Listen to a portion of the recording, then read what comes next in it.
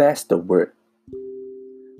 Top 5 protection verses that you should listen. Peace I leave with you. My peace I give to you, not as the world gives do I give to you. Let not your heart be troubled, neither let it be afraid. He who dwells in the secret place of the Most High shall abide under the shadow of the Almighty.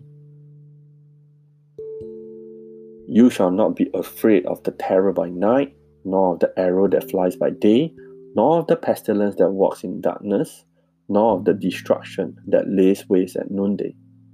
1,000 may fall at your side, and 10,000 at your right hand, but it shall not come near you. Only with your eyes shall you look and see the reward of the wicked.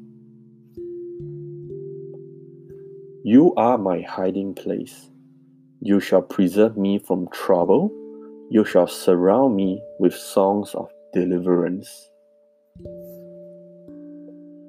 For God has not given us a spirit of fear, but of power and of love and of a sound mind. Shalom.